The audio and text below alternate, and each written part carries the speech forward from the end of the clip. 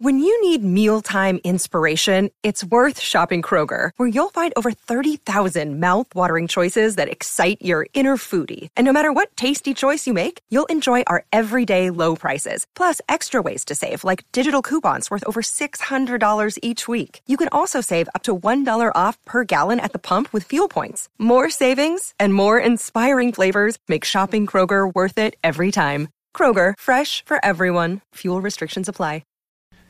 Well, howdy there, Internet people. It's Bo again. So today we are going to talk about yet another message sparked by that Patterson video. Got to be honest, didn't see that being a real big conversation starter, but here we are. This one isn't so much about, the competition in the workplace, but rather culture. It's a long message, but I'm going to read the whole thing because there's kind of a lot in it. Starts off, thank the person who admitted they were scared even though they knew it was right, because being 100% honest, that thought had crept into my head too. But there's something that I notice far more and seems more important for me to understand. When I look at pop culture leaders, they don't look like me anymore. Logically, I know white men are still way overrepresented, but I just feel the cultural power slipping away. It's not really scary, but I'm uneasy with it. Pop culture icons are becoming more often women and more brown. I know that sounds racist. That's not really what I mean. I like them. I love that they're leading the charge for change that I know we need. I guess I just want my kids and their kids to at least see some representation in that fight for change. I don't want them to think they're the bad guy. And you don't need to say, imagine how they feel without representation for all those years. I know this is irrational too. Just hoping for a similar talk to help with this, I guess. There's a lot in this, right? Okay.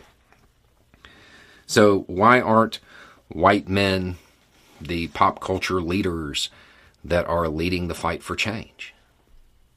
Because a whole lot of white men are advocating for the status quo. They're not leading.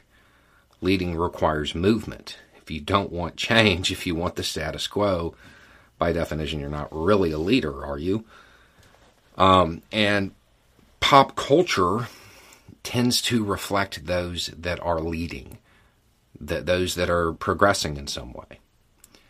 So, by default, because so many white men have taken the position of, we like the status quo, there's not a lot of them. Let's just be honest for a second. I'm willing to bet at least a third of the people subscribed to this channel tuned in the first time because they took one look at me in that thumbnail and were like, that dude's about to say some racist stuff. And they tuned in to hate watch, right? So that's why you don't see a lot of white men. But then you have this part that I found really interesting. I love that they're leading the charge for change that I know we need. I guess I just want my kids and their kids to at least see some representation in that fight for change. I don't want them to think they're the bad guy.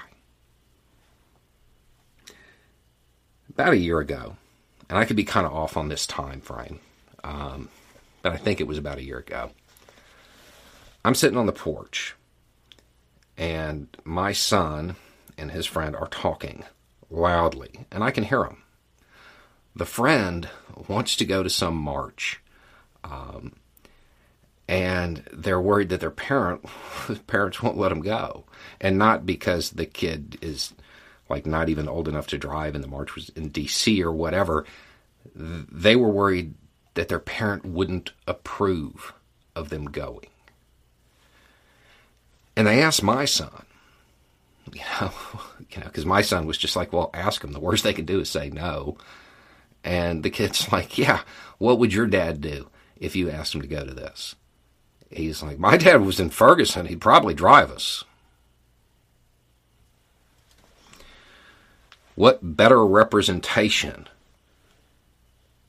that looks like you could there be than you? Nobody looks more like you than you. You want your kid, your grandkid, to have representation of people that look like you in the fight? You be that representation. It's really that simple. Yeah, you may not be on CNN, but you show up. And then that's all you can do. That's all it takes. When you're talking about the cultural power, that leadership role slipping away, it's not being taken, it's being abdicated. It's not that people are stepping up and say, no, white folks don't lead here, don't try to help us, achieve change. It's that they're not stepping up to the level that we probably should. But if your real concern here is your kids feeling bad about themselves because people that looked like them weren't in the fight, the simple answer is you get in the fight. That's it. That's all you have to do. And your kids and grandkids will look back at you the way people look at the Freedom Riders. Just get involved. That's all it takes. And you don't need to take a leadership role. That's the other part behind this. You don't need to take a leadership role. Just back them up. I hope that helps. I mean, the reason you're seeing less white men is because white men, not everybody obviously, but a whole lot have decided they want the status quo. Therefore, they're not really in pop culture. They're in that right-wing ecosystem, right? There's representation there, a lot of it, where you don't want it, right? But because they've kind of given up that role, it's not there. It's not, nobody's stopping them. And then as far as representation for your family, you be that representation.